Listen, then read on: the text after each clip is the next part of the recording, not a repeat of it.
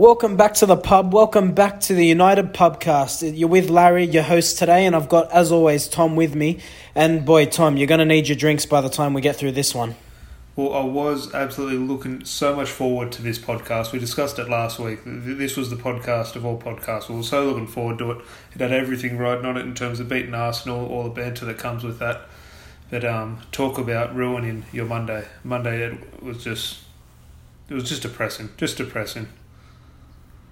I mean, Mondays are hard enough to get out of bed and start the working week, and then you have Man United. It's like, oh, no worries. Just hold my beer. We'll top it off. But before we rip into today's or this morning's events, and a bit more somber way to start the podcast, Nobby Stiles obviously passed away, a member of the Manchester United Champions League squad that won in 1968, also a part of the England side that won the World Cup.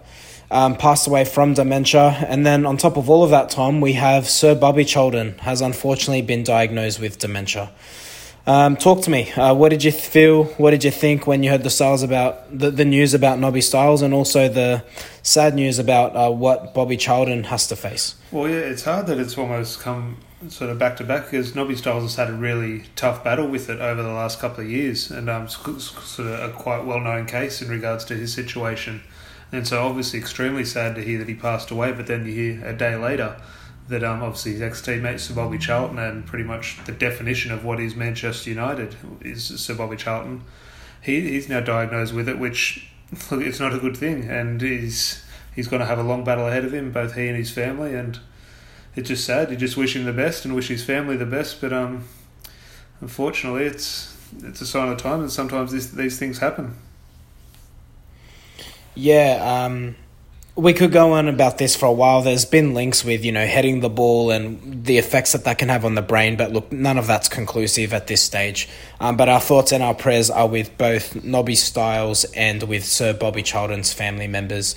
And obviously in Sir Bobby's case, wishing him a strong battle. And I'm sure everyone at the club is behind him. Tom, let's talk about the game. Boy, where do you start? Let's actually start with the starting 11. Pogba on the left-hand side, back four. It's sort of what we wanted, but sort of not what we wanted. Was it what you expected? And take the game out of the equation for now. Were you happy with the lineup? Overall, yeah, I think most of us did call for a diamond. Now, while we did line up in a diamond, I don't really think it played out like that. I think that people said Fred played deep and McTominay played on the sort of the right-hand side of it. I didn't really think that was the case. I thought McTominay played alongside Fred, and Pogba almost played as a left winger. So I think on paper it was a diamond, but I don't think it really played out like that. And no real complaints. I think in hindsight you can look at some of the performance, or pretty much all the performances of every player, and say it was the wrong decision. But before the game, an hour before kickoff, I was quite pleased with it. I'm with you, and the truth is, we called for a diamond. I don't think anyone called for Pogba to almost be like a winger, but nonetheless, he put in a lot of key players there. And I want to ask you about the midfield more specifically, because when we look at this result, I think it's very clear that, we were discussing this before we started recording. The weak links here were Fred and Shaw, but if we're just looking at the midfield as a whole, McTominay and Fred have received lots of praise for their performances in, against PSG, against RB Leipzig. Is there a case here where when you select these two players that it's almost, and we'll get into Solskjaer, but when you play those two specifically, that you're almost, it has to be fit for purpose. Against Arsenal today, we needed to get on the ball. And when you play with those two in midfield, it just sort of doesn't allow United to get into any sort of rhythm and progress the ball through the midfield to the attacking players. Yeah, I think it's hard. I think one of the things that was really sort of evident for me in watching this game, like we look at Fred and look, he's a technical footballer, he's Brazilian, he's a good footballer. But just in terms of, he's got all these attributes which he's shown against PSG, he's shown against Leipzig that he has. He's tenacious, he gets on the ball, he makes things happen. But when he has to dictate the play and force the play into a team that's just going to sit there in front of him, he leaves a lot to be desired. And we've discussed what McTominay is before. We've said, okay, he can come in and do a job. But in terms of football, we could sit here and very sort of confidently say Andreas Pereira is a far better footballer than Scott McTominay. Now, Scott McTominay, I think, contributes more, which technically does make him better. But in terms of the ability on the ball, McTominay and Fred both just below par, I think. Not so much a criticism of them, but in terms of where we want to be, in terms of the standards United have. I don't think Fred and McTominay, as much as I love both of them, think they both have a future at United. I think they're quite below par of what we do expect. I don't want to deter too much, but we sort of said in the transfer window, we were sort of surprised that we weren't linked with Thiago, not really linked with a pure number 6. If you look at our side now, do you think that there is a need for that? I mean, if you're looking at Matic, I thought we looked better when he came on. But do you think United need to address someone who is a pure number 6? Is it too much of a case? And perhaps this is links into the defence and how leaky we've been, and maybe that's why he's playing Fred and McTominay. But do you think there's a need to really get a pure number 6 into this team? Yeah, well, that was one of the first ones. I remember it gained a little bit of momentum as the window sort of eventuated. But I was all aboard the Thiago deal. I said, get him in, and everyone was saying, no, he's too old. He'll be just coming here for a paycheck. We've seen him obviously do very well at Liverpool so far when he has played. But that type of position, and I think it was clearly evident again today. I don't want to criticise Freddie McTominay too much because we're definitely going to do it later in this podcast. And I don't want to sort of question their mentality, but they were hiding. And footballers do have a term for that in terms of when a player is hiding. It's very cowardly. And when Maguire and Lindelof had the ball, you saw so many times Lindelof and Maguire stood still on the ball and they'll hesitate and they ended up having to turn back and play De Gea. And that wasn't Maguire and Lindelof's fault. It was simply on Fred and McTominay. They didn't want the ball. They didn't want to go and pick up the ball in that little pocket in between the centre halves. And that comes from confidence. That comes from a lack of ability. That comes maybe a little bit of Arsenal's tactical approach and the way Arsenal were pressing. But Fred and McTominay were just hiding. And a top number 6, like a Thiago, like a Michael Carrick, like a Andre Pirlo, won't hide. They'll go in and get the ball. You've seen when Matic comes in. Now Matic does have maybe a little bit more defensive aspect to his game rather than sort of the spraying the ball. He obviously has the ability to spray the ball, but it's not what your first thought when you think about it. But when Matic came on, he goes and gets the ball. And I think we did lack that in the first hour. I'm with you. And Fred, I think there was a moment in the game, there was a breakaway about to happen. I want to say it was El Nini.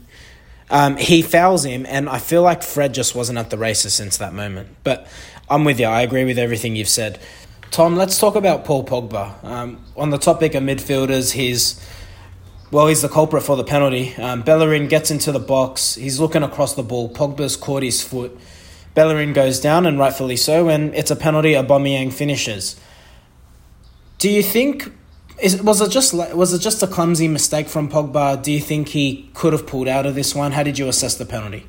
Yeah, it's just a stupid piece of defending. He doesn't need to win the ball there. He doesn't need to put a challenge in. He just has a total lack of awareness of what's around him. And I remember thinking at the time, he gives away a lot of penalties. He had the penalty against Tottenham, which was just stupid. But again, the game was gone. I'm not going to sort of go in on him too hard for that. But he gave away the penalty for the handball just after lockdown. I forget which game it was against. Might have been West Ham. He was in a wall. Remember, he gave away a penalty against Jordan Henderson. Might have been in his first season or two.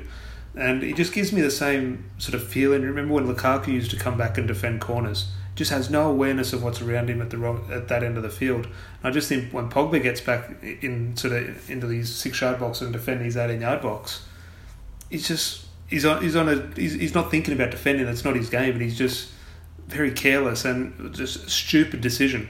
And look, you can argue if Bellerin should have gone down or not. It's a penalty for me, even if it is soft.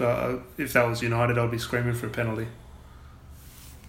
I've got no criticism of Bellerin here. He felt the contact, he went down. Like, you can't blame a player for that. You're always told by your coaches, if you feel anything in the box, go down. So, yeah, I'm with you there. But does this not come back to what we've mentioned on the podcast in the last few weeks, that for Pogba, for all his brilliance, we're better off getting a player like a Saul Niguez who... yes, maybe technically isn't as good as Pogba, but might just complement a system better. Surely someone who's 6'3" and has the physical capabilities that Pogba has, along with the technical ability that he has, should be doing better in the box. Yeah, you say that. I don't think the physical attributes worry too much. I think if you were a defender, you'd look to his physical attributes in terms of that's his sole job. But Paul Pogba's job isn't to be back tracking people back into the box and sort of giving away fouls or not giving away fouls in the penalty area. That's not his job. So I don't think there's any sort of sort of comparison in terms of his physical attributes, but it's just a careless thing. And I want to go into it later on when we talk about one or two other players. But it was so careless. What annoyed me, it was sort of almost a sheer lack of professionalism. Just doing the right things. You can't be careless inside your own box, and he was. And it's not the reason we lost the game, but those things add up, and little stupid mistakes end up costing you. Oh, yes, they do. And yeah, I think we've seen enough from Pogba over the years to say maybe he just shouldn't be in and around the box when he needs to defend. Tom, I just want to ask you on Solskjaer. We've sort of discussed the formation a little bit, and I know we'll talk about himself and his position after the 3-2-1s, but I kind of just want to touch on him in terms of this game. Tactically, did he get much wrong? Because I feel like the natural instinct is, the manager's done this, the manager's done that, but for me, it wasn't tactics. Tactics today wasn't why we won or lost this match. Yeah, no, I had this argument on Facebook with a few people today, and it comes down to all our listeners, yourself as well, have played football. And be honest with me, have you ever come off the field, and this is if you're being honest with yourself, you've never come off the field after a loss and said that's the manager's fault. No one has ever done that. Players take responsibility. Deep down, when you cross the white line, the manager has nothing to do with the game. To win a football game, you have to control the ball and pass the ball to your teammates better than what the opposition do. That is on yourself. That is not on the manager's tactics. That is you doing the correct things. And those correct things are the basics, which you expect of professional footballers. And the professionalism of our players today in terms of just 5-yard passes, and I don't put the professionalism down to ability or a lack of quality or whatever. It is just simply a desire to do the basics right, and I don't think they were there. We saw Fred just sort of flicking the ball. He was playing Wan-Bissaka on his left foot. When Wan-Bissaka had the ball, he was playing Scott McTominay on his left foot. When Mason Greenwood had the ball, he was pinging the ball into Paul Pogba's chest. There was just no desire to do the little things right. And that is what really annoyed me. Yeah, I'm with you. Sloppy performance all round. And that brings us to our 3-2-1s, which, Tom, you made this rule for us where we, no matter what, will find a way to give 3-2-1s to the players on the pitch. So you built a rod for this. I'm going to let you have the honours of saying who deserves 3 points this match. Well, I don't know about 3 points. I think I've got 3 names for you, and maybe we can have a little bit of discussion as who was least bad. But look, it is scraping the bottom of the barrel, but we will try and play this game as much as we can. But I've got Mason Greenwood, De Gea, and Wan-Bissaka. I think you could potentially throw Matic. I thought Matic came in and did well. But again, I think he came on and sort of ended up we didn't win or we didn't get a draw, so he didn't do enough. But so for me, the 3 points, Greenwood, De Gea, and Wan-Bissaka. I would probably lean towards Greenwood as much as I don't think he was fantastic. I thought if something was going to happen, if we were going to grab a goal, I think it was maybe going to come through Greenwood. Yeah, I'm with you. He looked dangerous. There was one piece of play where the ball from Rashford was nice, I've got to say. It was a good ball. And Greenwood did well to hit it first time. And anything lively did come from Greenwood. If anyone was going to score today, it was going to be him. Look, I'd be happy to give Greenwood 3 points. Like you said, we're scraping the barrel. I don't think he was good by any stretch of the imagination, but the best of a bad bunch. And what about De Gea and Wan-Bissaka? And again, scraping the bottom of the barrel. Did De Gea actually make many saves? I'm trying to think. I feel he made a few. Distribution-wise, not bad. There was one punch he made with a powerful shot that came his way. Yeah, defensive shambles, to be honest. I know we conceded just through the penalty, and I don't want to digress too much, but some of the build-up play from Arsenal, they had our defence all over the shop. Luke Shaw got... Anyway. Well, on Luke Shaw, I want to talk about Luke Shaw because I have to get it off my chest. And I was just talking then about a lack of professionalism. And this falls on Luke Shaw especially. And everyone's had a few little jokes about it, and there's sort of little memes that go around the internet about his weight. He needs to sort this out because he can't move. And that's where I say a lack of professionalism. How much is he getting paid? What, 150 grand a week? He needs to get himself fit. And he has just no desire. We get the ball. Someone will have the ball in the middle of the field. And it is lazy if your left back isn't getting forward, making yourself an option. If your left winger has the ball, it's lazy if you're not overlapping. And that is lazy. It comes down to unprofessionalism, and I am just sick of Luke Shaw. I think so much of our play gets stifled when he's on the field, and I just cannot wait until Tellez is back, because, look, I don't want to be too harsh, but look, I did say I was done with Fred a year or two ago, but Luke Shaw, I see nothing there. We have evidence that he's not going to be better than what he ever has been, so, and that hasn't been good enough. It's come in 2014 and we haven't progressed. Luke Shaw hasn't progressed, unfortunately, after his injury, but I can't see a way back for him in the team when Tellez comes in. Yeah, I'm with you. Do you remember when we signed him from Southampton? He was almost like another winger. He got right up to the byline, was crossing, was very energetic. I don't know. And look, I totally understand he had a horrible leg break, but like that was 4 years ago. So I'm sorry, I don't really hold that excuse anymore. But anyway, Tom, back to the 2 points. Look, I want to give it a Wan-Bissaka. I don't think De Gea really had to do too much. Again, this is the best of a bad bunch. I feel like Lindelof and Maguire were all over the shop, albeit we conceded off a penalty. But Wan-Bissaka, I felt anything that was his way, I don't feel he did too much wrong. Well, I think they, rightly or wrongly, I think they targeted him. So while I leaned for the 2 points, is he had a lot to do.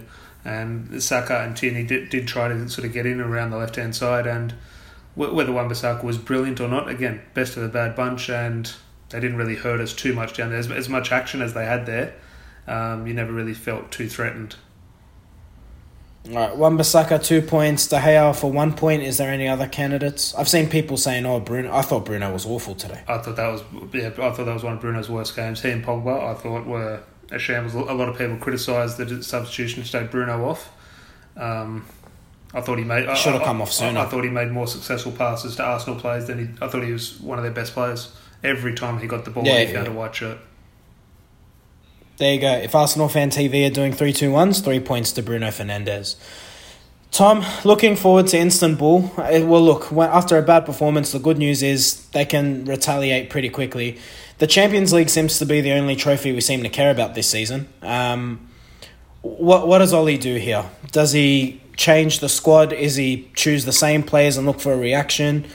Clearly, this isn't a good result in terms of confidence. I think Martial's one that you think our attack should improve. Cavani's been playing a bit part role. Talk to me. Give me anything. Throw anything at me. Does he do anything different? Does he do much the same?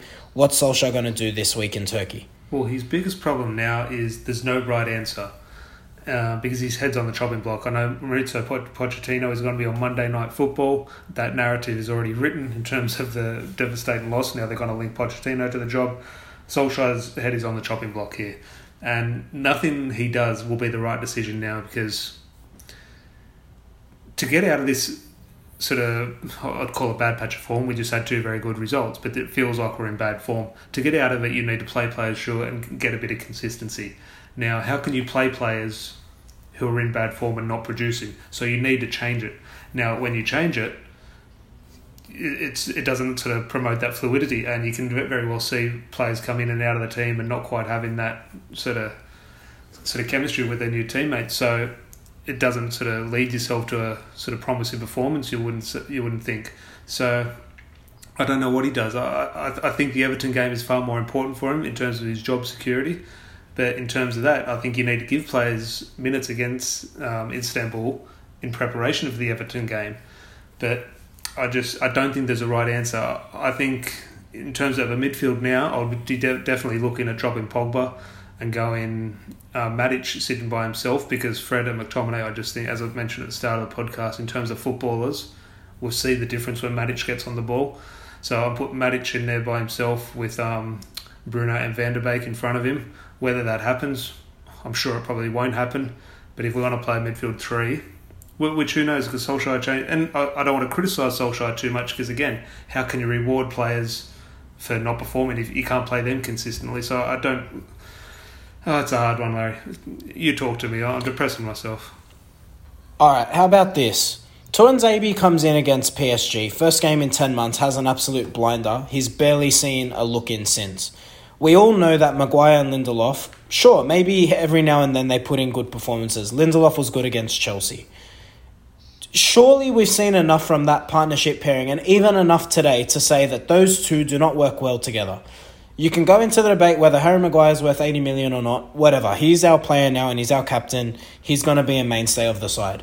Should Tuanzebe not be getting a start here and an opportunity to put his hand up? Because he only, put in a world-class performance against two of the best strikers in world football, and he's barely seen a glimpse since. If Tuanzebe, I was discussing the midfield. In terms of that centre-back issue, if Tuanzebe doesn't play in this match, sadly, that is another nail in the inevitable coffin for Solskjaer. I'm with you, mate. And in terms of midfield, again, it's a hard one, and we've sort of touched on this earlier. We don't have a number 6. The only player we have who can play there is Matic, who's, 32 years old. You know who I feel like we should put in there? Juan Mata. You talk about the basic things that Mason hitting the ball up to Pogba's chest and Fred, using his left foot to pass it to Wan-Bissaka. You know what Juan Mata does well? He keeps the ball, because he's just on that wavelength. And I'm with you. I think you need to find a place for Mata and you need to find a place for Van de Beek. Those two players will keep possession, if not do anything else. Two guys who have not been playing a lot of football as of late. Two guys who have shown their qualities when given an opportunity. And when you take what was wrong today fundamentally, I feel like we need to keep the ball. So I'd be finding room for those two players. Look, in terms of finding room, 100%, I'm not sure, maybe misinterpreted where you would play Mata. I think technically he very well could do a job there. I don't think that's quite realistic. But in terms of, I heard a few arguments on Twitter today in terms of I didn't call Juan Mata our best player, but there is a case for it, because if you look at a Pogba or Bruno, they're better players than Juan Mata, 100%. However, what defines a better player is that better player who is capable of 1 time out of 10 or 2 times out of 10 a moment of brilliance, or the player who makes the right decision 9 times out of 10. We as fans and the media will remember those 1 or 2 moments of brilliance, and that's what sort of defines a good player. But in my eyes, it's the player who does the right thing 9 times out of 10. You look at, it was Dennis Irwin's birthday yesterday, and he's regarded as one of the best left-backs in the club's history, and rightly so. The reason being, he wasn't that good. Obviously, he was very good, but he wasn't his world-class left-back. The reason he was so good is his worst performance was a 7 out of 10. And Paul Pogba and Bruno are fantastic. Their best performances, they can throw it a 10 out of 10 whenever they feel like it. However, next week, they'll throw in a 2 out of 10. And that is where I have the case for Juan Mata being, I say, quote-unquote, a better player. Because 9 times out of 10, he will make the right decision. And our team, from back to front, constantly make wrong decisions, and it's killing us. I think what's clear is when we play a possession-based game, which is going to be most of the time, there doesn't seem to be a good balance in the squad. It's the games where we're being required to either sit back or absorb pressure, PSG, Leipzig, where we're being able to hit teams on the counter. That's where Fred and McTominay are coming into their own. As you say, not the best footballers in the team, but have a platform to protect that back four, and then you've got the pace on the counter. It's a hard one, but see, I would be happy in this game because Istanbul will sit back to play Mata on the right, play Van de Beek through the middle, and maybe Rashford on the left, Martial up front. But I feel like we just need to keep the ball and find a way to, get it moving. Look, Tom, we can say this all day long, but we'll have to see what Solskjaer does. I'm with you. I think the next few weeks are crucial. The Everton result will be crucial, but obviously we'll be here to review it. Tell me, let's try and end this on a positive. Istanbul, are we getting a victory here? What's a good result for Solskjaer? Well, I watched it on Optus Sport. I watched the mini-match they had against PSG, and I watched it obviously because still obviously a big fan of Raphael, who is playing there at the moment. And they were good. They should have got something out of the PSG game, albeit we did beat PSG ourselves. But look, we definitely go into the match as favourites. It's not like when you used to go to Turkey in the early 90s at Galatasaray. But it will be a tough game, but you think we should win, but it's a hard one. I think games like this will come down to confidence, and I'll just sort of flip something back to you before we wrap up. There's a little bit of talk about Solskjaer, but everyone's under the assumption, and I probably deep down believe so, he's safe for now. But maybe he's a little bit closer to the sack than we think, and we've mentioned it at the start of the season and throughout the first couple of weeks. As much as we back Solskjaer and we want him to stay, we're both accepted he's going to get sacked this season. Oh, yeah. Well, we only have to look as far back as Mourinho. He qualified out of the group stages when he got sacked, but our league position determined he was gone by Christmas. I don't know if United's financial position at this point will change what they do with Solskjaer, but I'm with you. Where do we sit on the table now? 15th? Yeah, if we're lucky. We're not sitting pretty. So, look, if the league form continues the way it's going, he could be out by Christmas, Tom. Now, we've both said we don't want that. We want him to do well, but yeah, I think he needs to really get a good run of victories going, and it has to start this week. I'm going to say a 1-0 victory to United. Maybe it's a bit optimistic. I think we should get it, and I'm hoping with Martial in, maybe he'll be the difference to save Solskjaer. Tom, anything to add before we wrap up? No, just hopefully we can get back to some type of winning formula, because I was so looking forward to this game against Arsenal and having the bragging rights, but it is just a real kick in the teeth, and it makes you wonder why on earth we keep supporting this club when you know they're going to do this to you. Yeah, the kicks in the teeth hurt, and that's why, everyone, you need to get private health insurance. We'll leave the podcast there. We'll be back with you on Thursday. We'll review the Istanbul game, hopefully a win. Jesus, I can't do this again. Tom, it's been a pleasure as always, mate. We'll chat Thursday. Cheers. Bye. Cheers.